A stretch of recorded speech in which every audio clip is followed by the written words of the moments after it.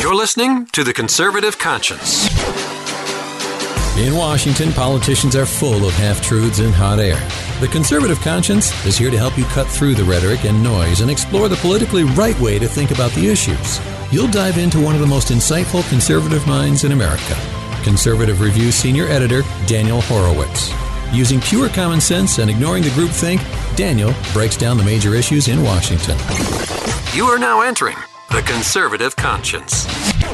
And welcome back to your truth-speaking shop here at Conservative Review. This is The Conservative Conscience. Daniel Horowitz back in the house for Thursday, May the 16th. And this is going to be a freewheeling Thursday. Usually we have our freewheeling Friday shows where we kind of tie up loose ends. So many different thoughts swirling around my mind. You might be following me on Twitter at rmconservative. You could see that I am running the gambit of issues, and it's one of these days where I could just speak in front of the microphone for hours, and the only challenge is just organizing my thoughts. Lots of different loose thoughts today we're going to put out, because tomorrow I want to have a guest on to try to dissect the president's speech on his Jared Kushner immigration plan. So I don't want to really spend much time on that today. I figure, as of this recording, he's speaking in 2 hours. So let's kind of get this out now, tie up some other loose ends, and we'll come back to what's going on with regard to this particular aspect of immigration tomorrow. So one of the things that caught my eye today, random story, I'm sure few, if any of you have seen it. This is from CQ Magazine. It's a subscription. This is subscription, but they might have it at the free roll call site. Liberals once again target anti-abortion Democrat. Liberal activist groups are aiming to launch more progressive Democrats into Congress, and not only by defeating Republicans. Marie Newman, who narrowly lost to 8-term Representative Daniel Lipinski in the 2018 Democratic primary in Illinois, is planning to challenge him again. And they talk about Emily's List, MoveOn.org, NARAL, Pro-Choice America, Planned Parenthood Action Fund, all these groups getting involved. And I was thinking, what amazed me about this story, why I think it's so important, is it demonstrates how we have no movement. There is no movement on the right because you just need to look at the left to see what a movement is. Think about it. The current orientation of the Democrat House is the most left-wing caucus you've ever had. They're out of control. You have one pro-life Democrat left, and even then, it's not like he rails against it, does big stuff, is an active tool against their cause. He's just officially pro-life. He's the only one left, I think. Maybe there's one other who, because of his Catholic upbringing, doesn't want to completely throw it, under the bus. But at the end of the day, he is still a liberal Democrat, votes for all their stuff. But on one issue, he dissents from them. And they figure, wait a minute, this is Illinois. This is not Oklahoma.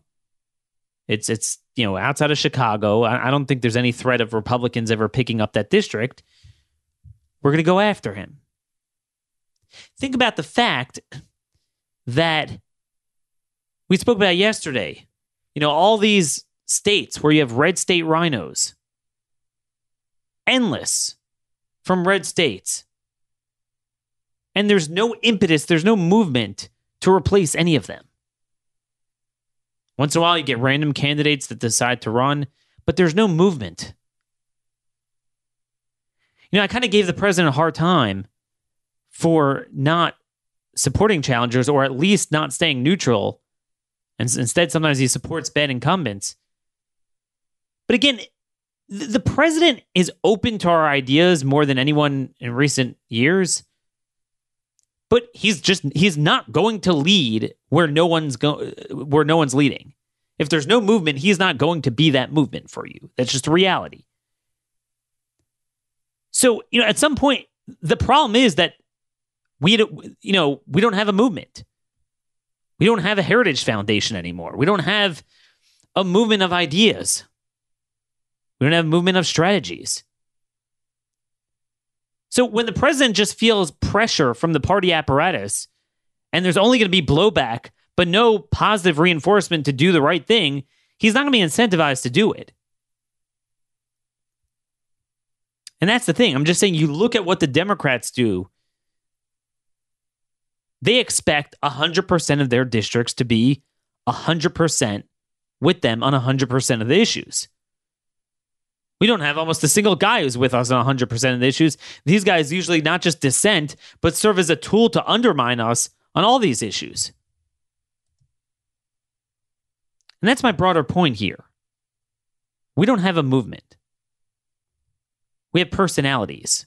We have people that are trying to write or talk or have shows to promote their personalities. We don't have a movement of ideas. Movement of personalities. So we don't have people sitting and calling the play calls. So sometimes I'm frustrated with this administration for doing half measures and not going all the way, but it's tough if there's no one pressuring him and then likewise backing him. Like, I can make fun out of the president for talking about getting rid of birthright citizenship and then not doing it. But think about it. Who is creating a movement behind sovereignty except for me and a couple others? 90% of the people on Fox News bash him on that issue. So, I mean, he's not going to be a Moses of the generation. He's just not. I don't think anyone could be, anyway, even someone who's better than Trump. That's why, to me, the issue at this point isn't so much Trump or not Trump. It's we need a movement for after Trump, for whoever becomes the leader. You need a movement to lead. So that's just one thing there. Now, one other thing, just to get into the Kushner thing a little bit. What bothers me here is that evidently today Brooke Rollins was the one who gave a slideshow presentation, PowerPoint presentation to House Republican staff, maybe Judiciary Committee staff, the ones that deal with immigration, on this new plan he's releasing. And I don't think there's any legislative text yet. It's just a set of principles and ideas. And it just struck me. I was like, why is Brooke Rollins leading that? She's a libertarian. She's not conservative on this issue. Think about this. The very person who was the impetus for passing Jailbreak is the one now leading on immigration, when she is so illiterate on crime and immigration that if she would understand the issue, as we reported yesterday, 43% of those in the federal criminal justice system are non-citizens. So how could someone be that ignorant and talk about low-level drug offenses when it's all cartel guys we're arresting on drug trafficking these days in the federal system? And she's the one now leading on immigration. But again, we don't have any leaders, really. So Jared, wants to put together a real estate deal, his peace process deal, his immigration deal. So he'll find out who's a conservative. Oh, well, let's take Brooke Rollins, because these are the people that they have. There are no conservatives. But I was just thinking about this particularly. When I saw the name Brooke Rollins presenting today on immigration, it just it really hosed me, especially again in light of our article yesterday on what do you call it? Just the population of the federal prison population going down by 16% over the last decade, and the fact that they're all. The drug trafficking, it's all cartel related. It's no longer from the 80s and 90s, you're a schlepper in the street, American who gets roped in. You're not in the federal system, and certainly not the people are talking about locked up for so many years. It was all built on a lie. So the reason why I got into this, I want to get back to abortion and lessons on that. But I saw an article from Breitbart. I missed this case. But Mexican cartel connected to heroin trafficking busted in Oklahoma. The U.S. Attorney's Office for the Northern District of Oklahoma announced the indictment of 29 alleged members and co-conspirators of a drug trafficking organization with ties to the Cartel de Jalisco Nueva Generación, CJNG. 29 are accused of participating in criminal enterprise to possess and distribute heroin and perform money laundering. The indictment alleges that Giovanni drug trafficking organization established a heroin distribution network based in Mexico with operations in Tulsa, dating back to November 2017. The organization allegedly imported, processed, and distributed approximately 2 kilograms of heroin per week while utilizing multiple levels of distribution to supply street-level dealers and users. So notice, these are cartel guys, the guys getting it from Mexico. Distribute to street-level guys. Those are the ones the feds are going after. And again, as I said before, who do you think's doing this? Processing, importing. Even the drugs that come in at the points of entry, they're illegal aliens that come in between the points of entry. The drug problem is a cartel problem. It's a legal immigration problem. It's a border problem. It's a national sovereignty problem. It's not some like domestic crime, low-level crime thing. But at the end of the day, if you would look at the docket, the actual indictment, the charges will be just regular distribution and money laundering. Oh, it sounds even like white collar, low level. But they don't understand. The feds are going, these are the networks.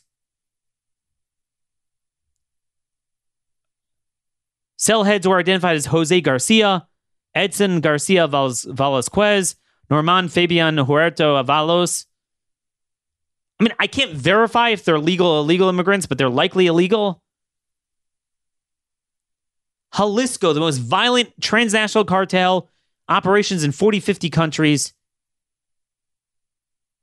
But all these 29 guys, at the end of the day, all they're going to be charged with is drug trafficking and money laundering. All of them will be eligible for all of the front and back end leniencies on this First Step Act pushed by Jared and Brooke Rollins. The illegals. I mean, that's what's so dumb about it. If you're that illiterate on the issue of cartels and drug trafficking and federal prison population, that you pushed what you did with the First Step Act, you have no business getting anywhere near immigration. So that itself just bothers me. But anyway, again, jumping around a little bit, let's get back to abortion. I mentioned yesterday we're going to talk about abortion today. A lot going on with a lot of red state legislatures passing laws clamping down on abortion more than ever. They're, finally trying to just do the right thing. Alabama pretty much shutting off all abortion. And one after another, you have these, Republicans. Kevin McCarthy just came out and says, it goes further than I believe. Yeah, right. So, they're going to come out and condemn it. But I want to speak to you about a very important thing. Some of you might have seen, I wrote a quick article about it. A very important, good piece of news related to this abortion debate that I think has bearings for what we're dealing with headed forward. Remember last week we talked about this Virginia judge, Bush appointee, Judge E. Hudson, Henry E. Hudson, who issued a preliminary injunction against Virginia's longstanding requirement since 1975 that those who perform abortions, including surgical abortions, be licensed physicians. And he's like, no, anyone could do it. Right? Just totally dismissed any evidence of complications, any need. There's no possible need that a state could ever require such a thing. Preliminary injunction. Right, pending the trial. And, at the time we noted that, the landmark Casey case just said explicitly that states could always regulate the licensing, even for those giving counseling on abortion, much less performing them. And it was just like, it literally violates Supreme Court precedent. And it was nuts. And it was from a Republican judge. Well, in an extraordinarily rare reversal, Hudson issued an order on Tuesday, 8 days later, vacating his injunction. Out of nowhere. And I verified with checking into Pacer on the docket, there were no motions filed. So it's not like it was in response to a motion by defendants to say, hey, like, you got it wrong, like, to reconsider. There was no motion to reconsider. Because keep in mind that the plaintiff in this case is the Virginia government, the Virginia Attorney General, and that's a Democrat.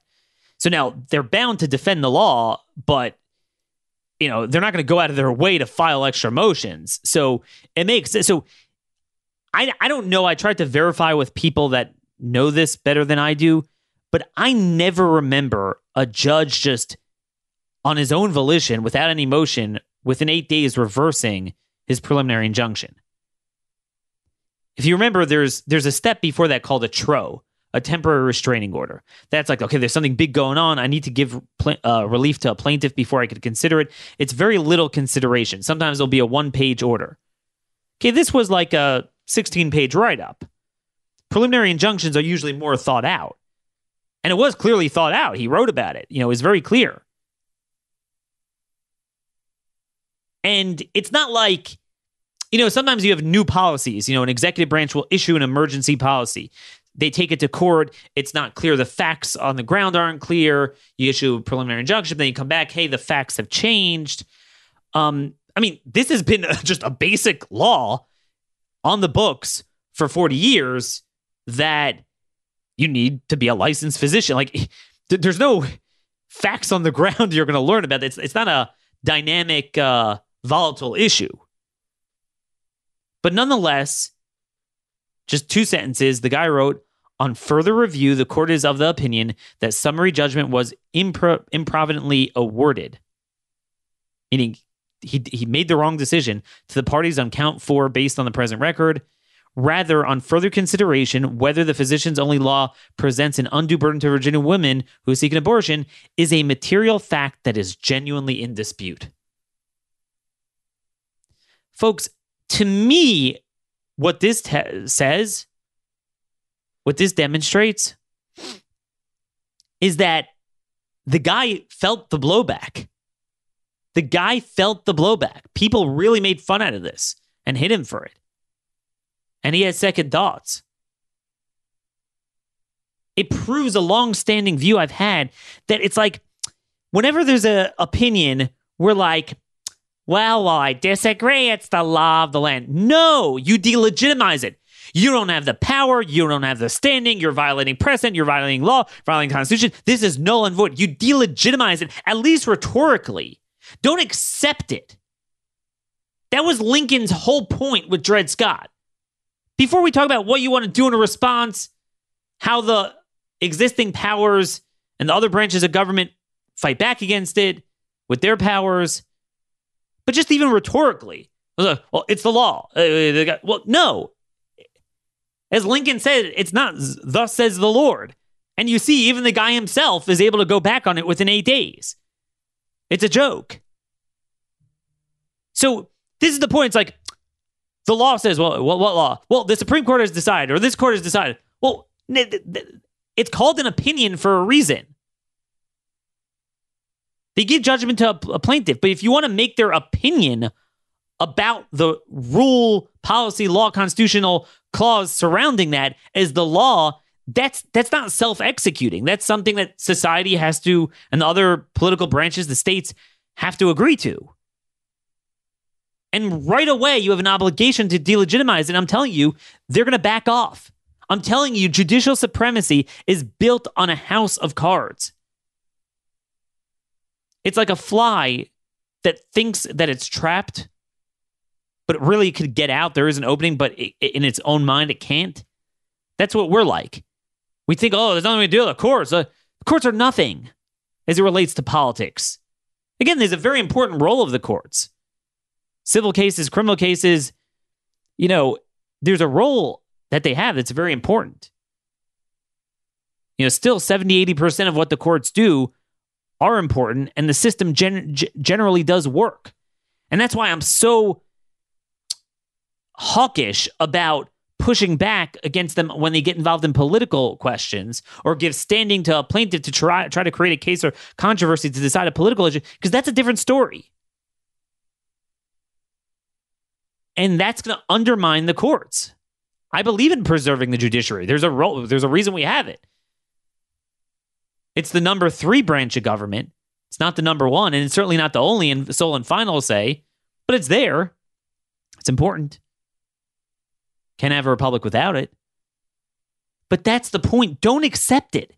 And that's why I applaud, people like my buddy Gaston's dad, Arnold Mooney, who's running for Senate now in Alabama. He's in the legislature. He was part of the leaders, fighting this and fighting to pass this bill in Alabama.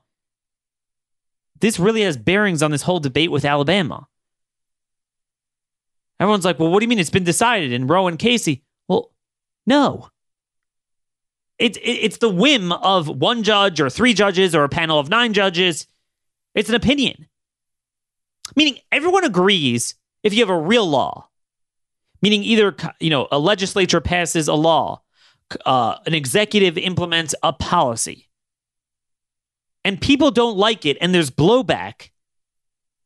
I'm saying even a real law, it's a real law. We don't take that as final. You push back. No, we're going to repeal it. No. You don't take that as face value.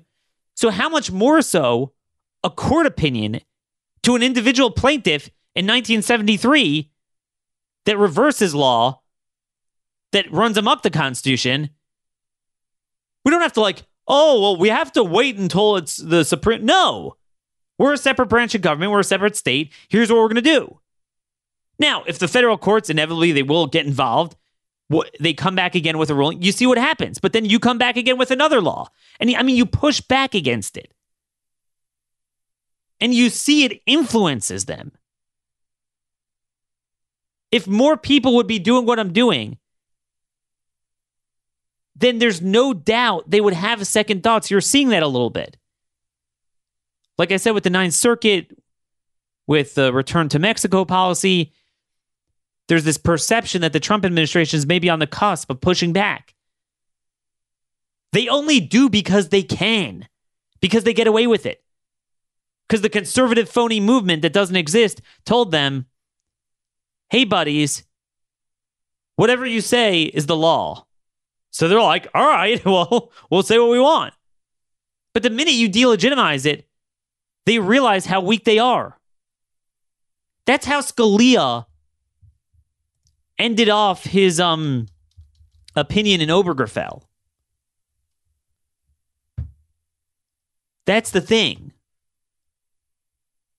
Scalia's point in Obergefell was that the more radical opinions you give, the more you're going to lose everything. It's almost like a bubble. Like you're blowing up a balloon and you want it as big as possible, but you never know. You go too far, then you lose everything. And I think that's where we're at now. Here's what Scalia said at the end of the gay marriage case. Hubris is something defined as o'erweening pride, and pride we know goeth before a fall. The judiciary is the least dangerous of the federal branches because it has neither force nor will, but merely judgment, and must ultimately depend upon the aid of the executive arm and the states, even for the efficacy of its judgments. With each decision of ours that takes from the people a question properly left to them, with each decision that is unabashedly based not on law, but on the reasoned judgment of and he puts that in quotes, reasoned judgment of a bare majority of this court, we move one step closer to being reminded of our impotence. And that's the joke. That's what he said. It takes one time. And that's what I love about this. It's like, I don't know. I mean, Like I said, it's the equivalent of a handful of 100-pound women blocking the way of a 250-pound champion boxer. Like, what do I do? It's struck down. They're blocking my way. I can't get out. Can't do anything. You're a prisoner of your own mind. I mean, if you want, it just takes one time. It's over. I mean, that's why you start to see, like, the political class, including some people on the pseudo-right, are so scared about these abortion laws. Like, oh my gosh, the courts. That's what we need. That's what it means. Like I'm telling you, it's not, there's a step before directly, like the court says one thing and you do another thing.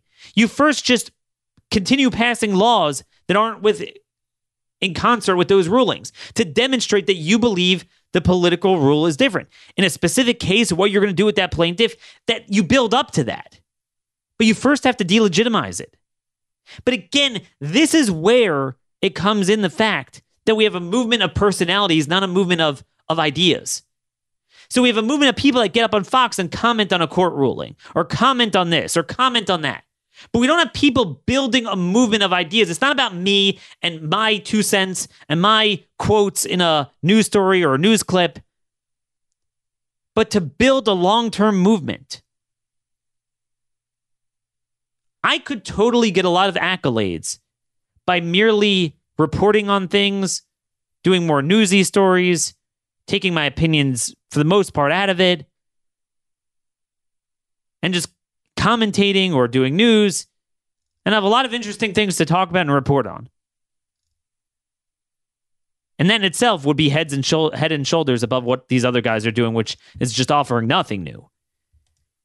But I feel duty-bound, if you really believe this is a problem and you really know this is going on and you're seeing it and you're reporting on it, well, what are we going to do about it? If you really believe these court opinions are wrong and it's judicial activism, judicial supremacism, and it doesn't exist, well, then it doesn't exist, and you have an obligation to push back against it. So I think that's the importance here. Now, sadly, look, I'll take this movement when it comes to abortion, but sadly, abortion is the only issue where we even have somewhat of a movement to push back. And you're seeing the results. You're seeing we're really making progress on that issue. Some of it has to do with technology, ultrasounds, 3D imaging. But, I think we're really making progress there. The reason you're not seeing this on election law, affirmative action, immigration, gay marriage, sexuality, because we don't have a movement around that. So they're not pushing back. And that's the thing. Abortion's the one movement we still do. And a lot of people really hit at that judge, Henry Hudson. Now, if it would have been a Democrat appointee, I think they totally wouldn't care. You can't even influence them. But this guy, still was a Bush appointee. And it could be he got a lot of blowback. And that's what we need to do. That's the point. You got to lay down the marker. If you're not ready to fight this time, at least call your shot. This is irrelevant. What are you going to do next? You're going to do even more? You lay down a marker. So then if they cross it, everyone knows and they're ready for it. This is exactly what Lincoln said when he talked about, what was going on with Douglas. I cannot shake Judge Douglas's teeth loose from the Dred Scott decision, like some obstinate animal that will hang on when he has once got his teeth fixed. You may cut off a leg, or he may tear away an arm, still he will not relax his hold. And he talks about the fact that once you bind yourself to one opinion, you inevitably bind yourself to the next. You're like, oh, okay, well, they'll never go that far. Or if they go that far, then, oh, yeah, well... No, once you agree they're supreme, then there's nothing that they can't do. And that unless it's overturned by a higher court, or unless if it's a Supreme Court, a subsequent Supreme Court so-called overturns it, there's nothing you can do. But that's nonsense. You see a one-man show at a district level 8 days later could reverse his own thing unilaterally without any motion. So the notion that entire state governments and Congress and the president and the attorney general, that they must treat everything like that, that's no. So at least lay down the marker. And the more you do this, at the very least, maybe the courts will still go after you and say, no, this violates Roe. And, but they're not going to expand their abortion stuff like they've been doing recently. The more they feel this blowback, like I told you this before. The same power the president has to shut off immigration, he has to ground airplanes. So the president issued an executive order through his FAA commissioner to ground those Boeing planes that were crashing, 737 jumbo jets. If Boeing were to take that order to court, do you think for a minute a judge would bite on that? And order, no, you got to fly those planes. Dude, they know the public safety. It's not political. It's right? There's no partisanship on that. Everyone agrees, wants it grounded. Do you think they're going to mess with something they know that the majority of the political class is going to push back against them? Like Scalia said, they're going to be reminded of their own impotence. So they're not even going to try it. That's part of the problem. It's not so much even with the judges. It's with the other branches of government. Like I said, the reason why conservative judges, especially lower court ones, will not go out on a limb and do something very far out of what's considered legally acceptable, even if they know they're right on it constitutionally, is because they know it's just they're just not going to bite.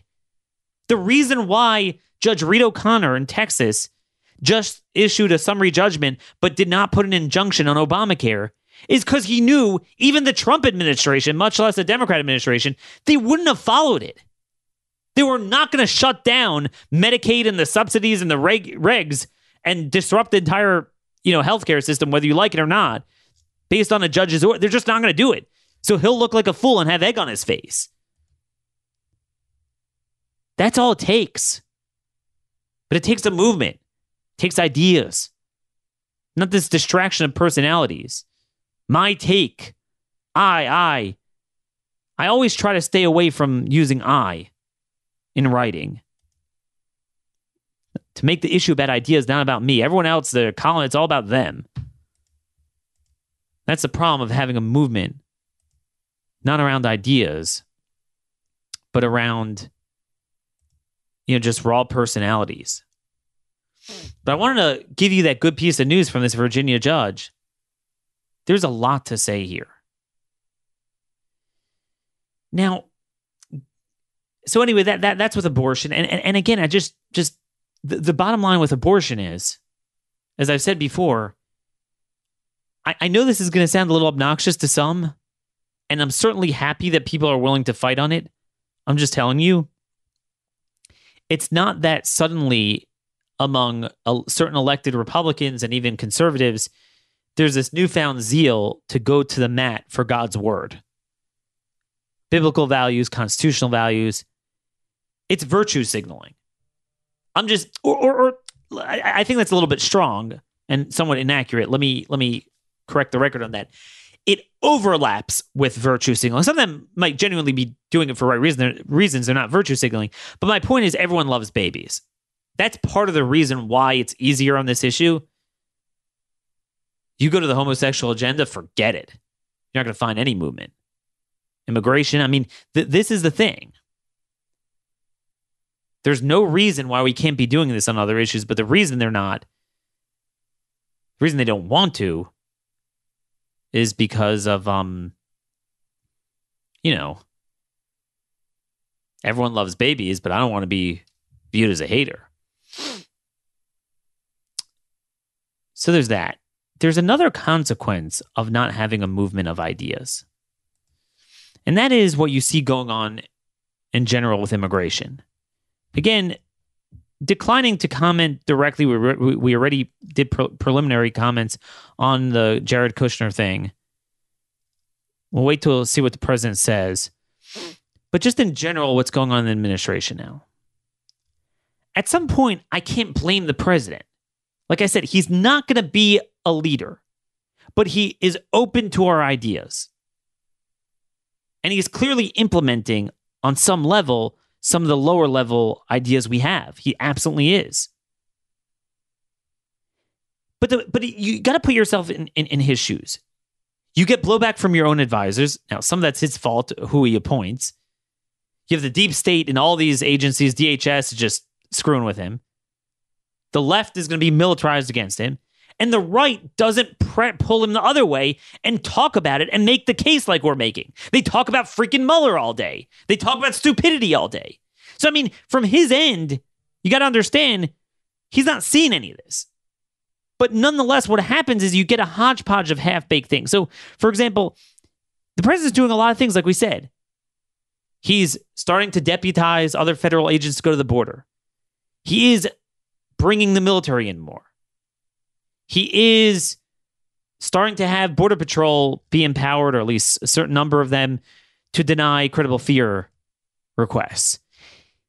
And just yesterday, there was another good piece of news. NBC reported that the administration is getting the tent cities on loan from DOD. They already have them. And they're going to erect them and put them up. And then ICE is going to run them in five locations, enough to hold 7,500 people. So that's already, already something. So this is really good progress.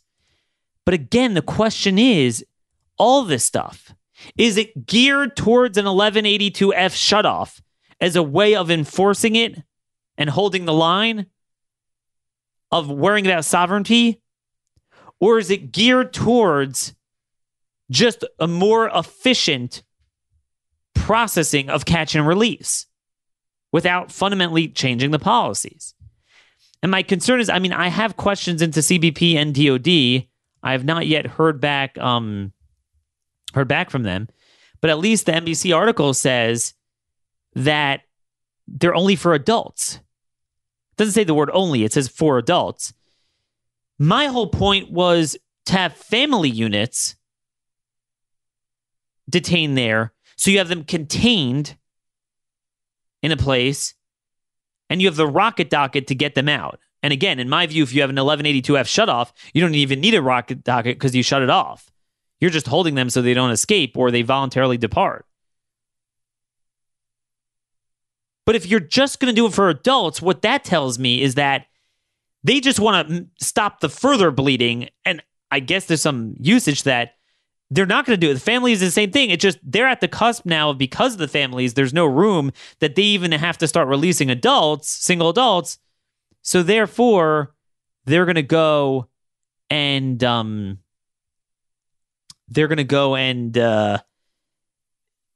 put these 10 cities up so at least they could hold the single adults. That's not going to dissuade most of the migration. So that's the point. Today, rather than giving a speech on chain migration and merit-based visas, it needs to be about the emergency of the border. And it needs to be a speech about announcing a shutoff. There's nothing more emphatic than that. So, but again, Trump's not going to sit and go into the case law himself. He's got to have people going to him. All these lawyers in the conservative movement that claim to have his ear, they need to get to him. So that's the story. And by the way, just so you know, I spoke yesterday with the special agent in charge of HSI, ICE's investigative unit at El Paso. And he told me, he said, it's such a scam. We talk about family units. Do you know that a large share, if not the majority, so you probably picture like a mother, a father, and 3, 4, 5 kids. It's usually an adult male with 1 kid. an adult male with one kid. Think about the scam. If you're really, persecuted, you're downtrodden, the whole family escapes together, yada, yada. You have adult males coming with it. That tells you it's not like qualitatively different. Oh, in the past it was single adults, now it's families. No, it's the same type of people. They're just using literally every aspect of the invasion is commensurate with our policies. It's not push, it's all pull factors. It's all magnets. Because the way they migrate speaks exactly to the magnets.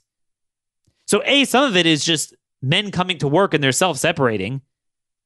Or what he told me is a lot of what's happening is the families will split up. The smugglers will help them out with that.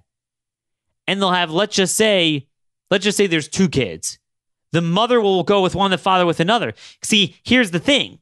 Let's say you come the mother and father together with a bunch of kids. You could still prosecute the father and you won't violate the virtue signaling tenet of fake law of not separating the kids because the kids will be with the mother. So what they do is they ensure that the kids are divided between the mother and the father so they both shielded. That's what a scam it is. And again, that's not law. That's not law. The law says that you violated a law. The notion that you would be better off as an illegal invader than an American who commits a crime, your kids go given over to Child Protective Services. You're separated. We failed to make that case enough. That's the biggest concern here. So, just want to close the loop on that. That the president needs to do a full shutoff. He needs to articulate this case. I don't know what new law you could pass to prevent such rampant fraud. Fraud is fraud. Okay, it's fraud. It's not asylum. So that is with immigration today. Now, a whole bunch of other stuff I haven't put down yet. But let's save that for tomorrow. And I just wanted to say that this point today, that we have a movement of personalities, not ideas, is very relevant to what we started out with Jailbreak as well, which ties into our other, I guess you'd say, aphorism, which is that the left harnesses talking points in pursuit of policies, will grab random policies in pursuit of a talking point. So, personalities wanted to think, oh, the president is more sympathetic to criminals and even Democrats. He's good for the blacks. He's good for this. And never bother to study ideas and issues and understand how when you're talking about crime and drugs, it's not a domestic petty crime issue anymore. It's an immigration international cartel issue. That's the issue here.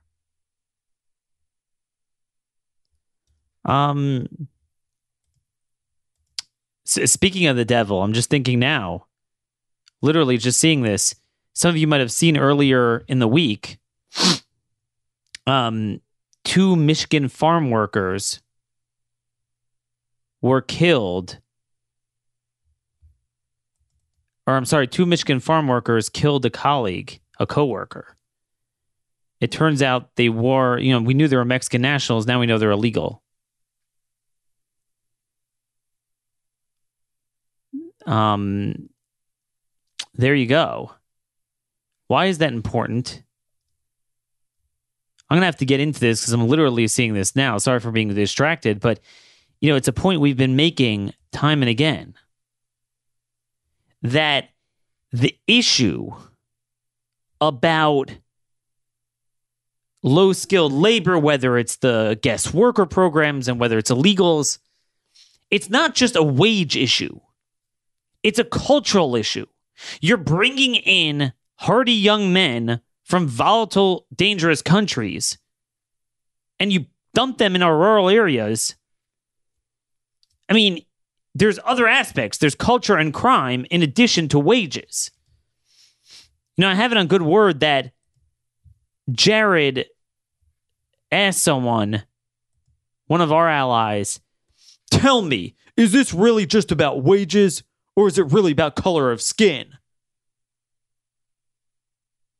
Well, it's not color of skin, but it's about a lot of other things than just wages. But you see where his mind is. But we'll get to that in a minute. I mean, not in a minute. We'll get to that tomorrow. Anyway, that's the story with that. Oh, look. Just see Mike Lee. Grateful to see First Lady and President making paid parental leave a priority. Check out this article to learn more about the Cradle Act. Here you have Mike Lee, regarded as the most conservative senator, who unabashedly has something called the Cradle Act. You can't make this stuff up.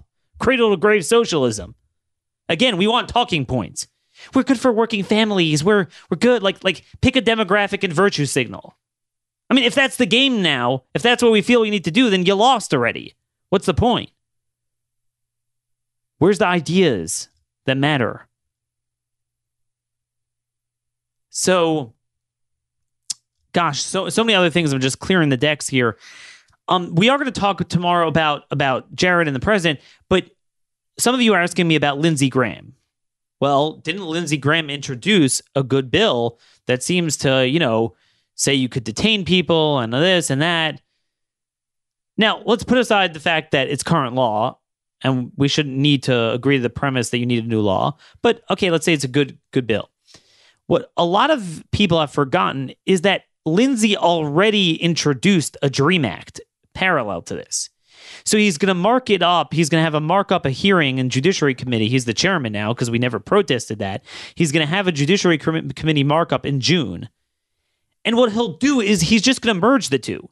And you know that among Republicans, especially mixed with the Democrats, when you do two things, you have enforcement and you have amnesty, there's unanimity of opinion supporting amnesty, especially DREAM amnesty, but not much with enforcement. It might be a talking point, but they don't support it as much as they support the amnesty. So the bill is good, but just know he has a parallel bill he's going to mark up with it. Moreover, why is this the first hearing he's holding? He's the chairman of the Judiciary Committee, and the first hearing he's holding on the crisis is in June. Go figure that. Anyway, with the remaining time, I want to get back to national defense. Some very important news is breaking. Not breaking, but more uncovered today.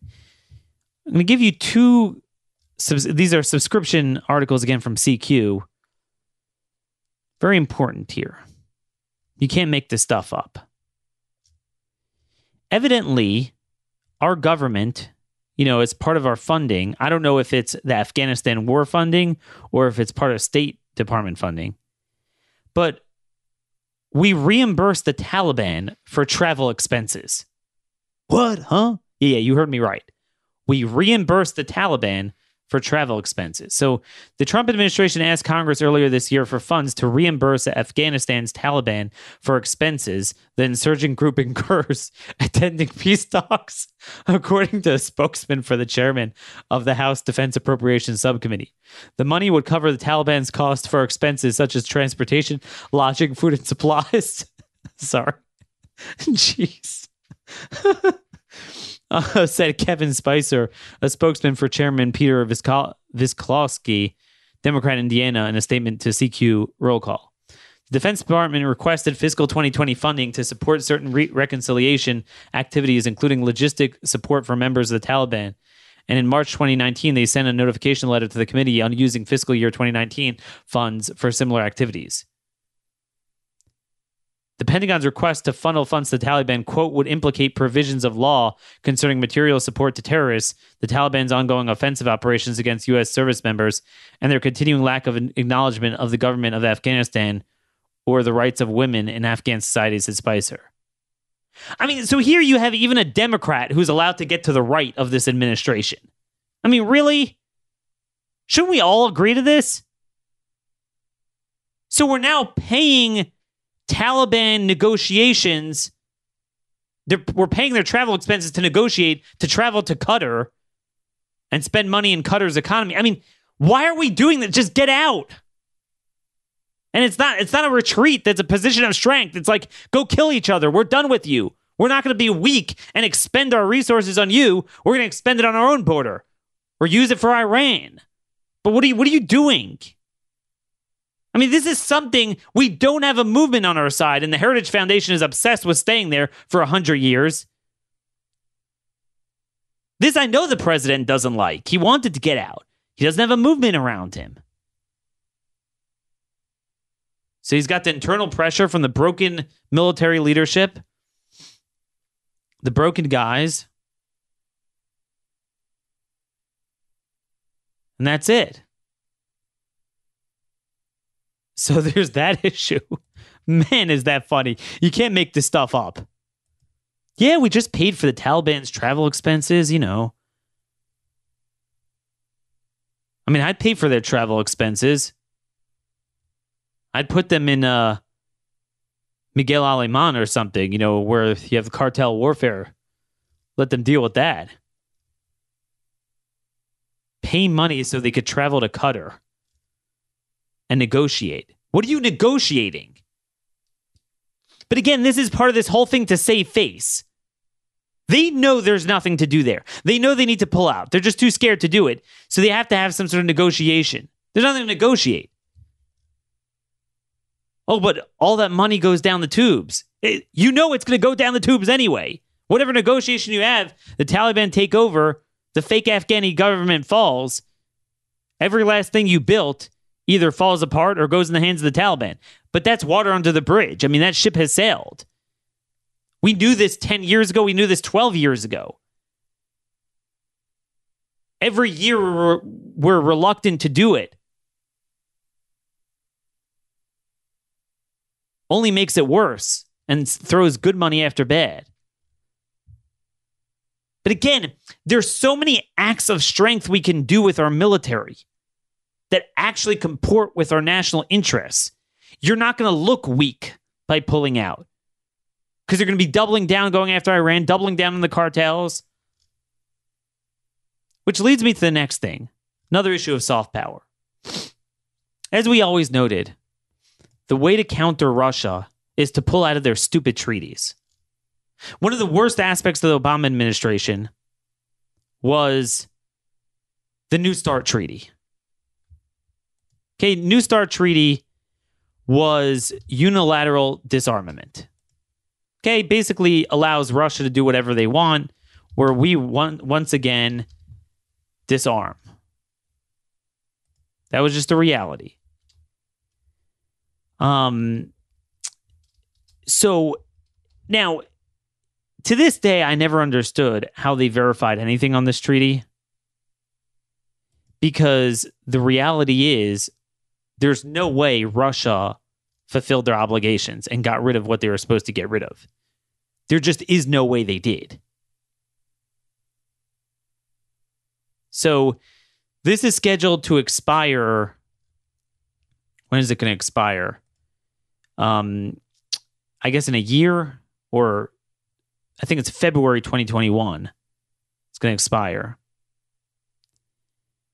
And, you know, again, just to rehash what it did, it went into effect. It was February 5th, 2011. So it was a 10-year treaty. And within 7 years, okay, they had until February of 2018, about a year ago, to reduce their nuclear triad delivery systems. Okay, so the triad, that's 3 elements of it. The deployed intercontinental ballistic missiles launchers. Okay, that's land, submarine launched ballistic missiles, SLBMs, it's the sea, and then the strategic bombers and nuclear warheads from the air. So the agreed upon limit on the delivery systems was 800 deployed and non-deployed launchers, of which no more than 700 could be deployed. And the limit on warheads was 1550. So you could have no more than 800 triad launchers, whether it's air, land, or sea, and then armed with warheads, the warheads can't be more than 1550. Now, think about this. At the time in 2010, when they forged this deal, right off the bat, it was a lopsided deal because America had roughly 1,800 warheads, so they had to, lose some under the deal.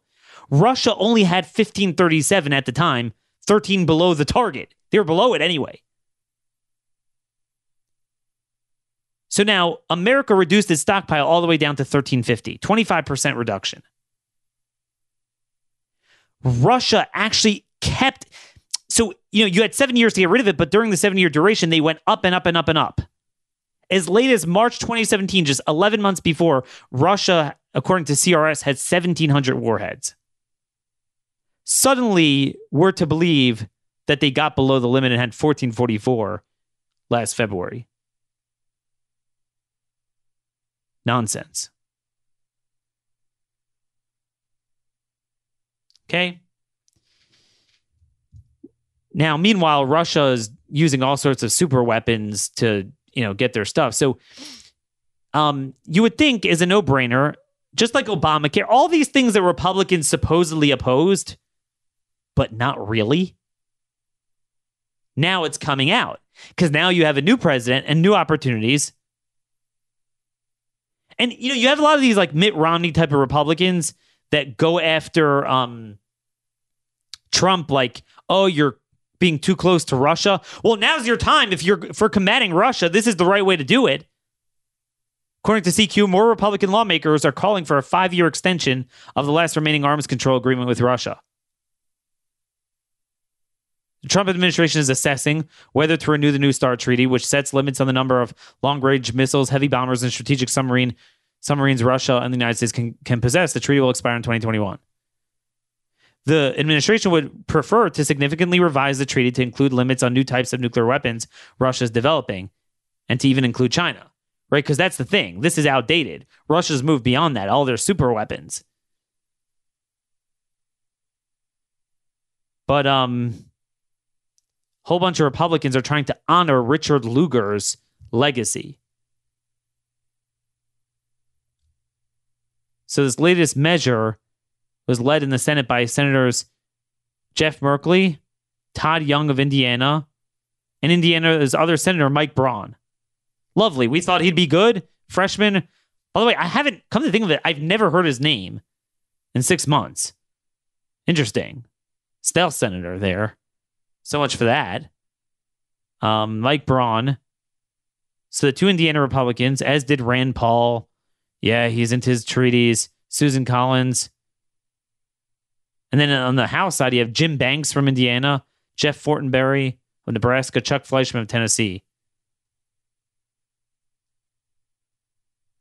House Foreign Affairs ranking member Michael McCaul introduced a bill earlier this month, with Elliot Engel, the chairman, that similarly urges a 5-year extension of New START. But Senate Foreign Relations Chairman Jim Risch of Idaho is not on board. At a hearing Wednesday, Risch said it would be gratuitous to extend New START given Russian noncompliance with a separate bilateral treaty on intermediate-range missiles that is now on death's door. So at least he's holding some sanity. But you see what I mean? Like, I thought all Republicans, standard Republican dogma, you're anti-Russia, you're anti-Iran. So every time Trump tries to get tough, they don't back him. But again, we keep electing garbage because it's all about personality, it's not ideas. So that's with that. Tons more stuff going on. We're going to try to get to Kushner's thing and Trump's speech tomorrow. Might have a guest.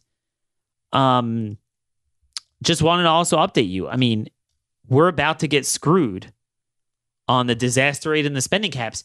And, this is the thing. Like I said, Nancy Pelosi is now agreeing to add to the disaster aid border aid. Oh, that's great. No. Because the administration, most of what they asked for is aid to help illegal aliens. It's aid, it's humanitarian aid. It's to further magnetize and incentivize free welfare. I mean, I don't understand why the administration did that. There were a couple of good things in there, but those things they're not going to do. The thing we need is more ice space, more ice beds, ice. That's what we need. Detain, deport. That's where we need money. Mainly policy changes, but if you want more money, that's where it is. That's where it is. But no, Pelosi announced that she'll likely attach this aid to disaster relief, but not the ice space. So it's $3.3 billion in humanitarian assistance. $2.9 billion, most of it's not going to DHS, it's going to HHS to provide housing and medical care for unaccompanied minors who are scamming us, committing fraud, smuggling, conspiracy operations. And then even the $391 million that would go towards DHS is for processing facilities where migrant families would be provided with shelter, food, and medical attention. What about us? What about our humanitarian crisis? How about funding for the costs for the Texas government? Reparations, reimbursement. How about reparations for the American people, taxpayer? Every taxpayer should get a check, an illegal alien cost check. So that's the little trick here. And just breaking now, I'm seeing this. So Shelley Moore Capito, I mean, think about this. Say what you want about West Virginia, but it's as red as they come as it relates to two issues, abortion and immigration. And yet we have Shelley Moore Capito, who is pro-abortion, openly pro-abortion, weak on immigration, representing West Virginia. So she is the Senate Homeland Security Appropriations Chairwoman. So this is not the Homeland Security Committee. This is the Appropriations Committee.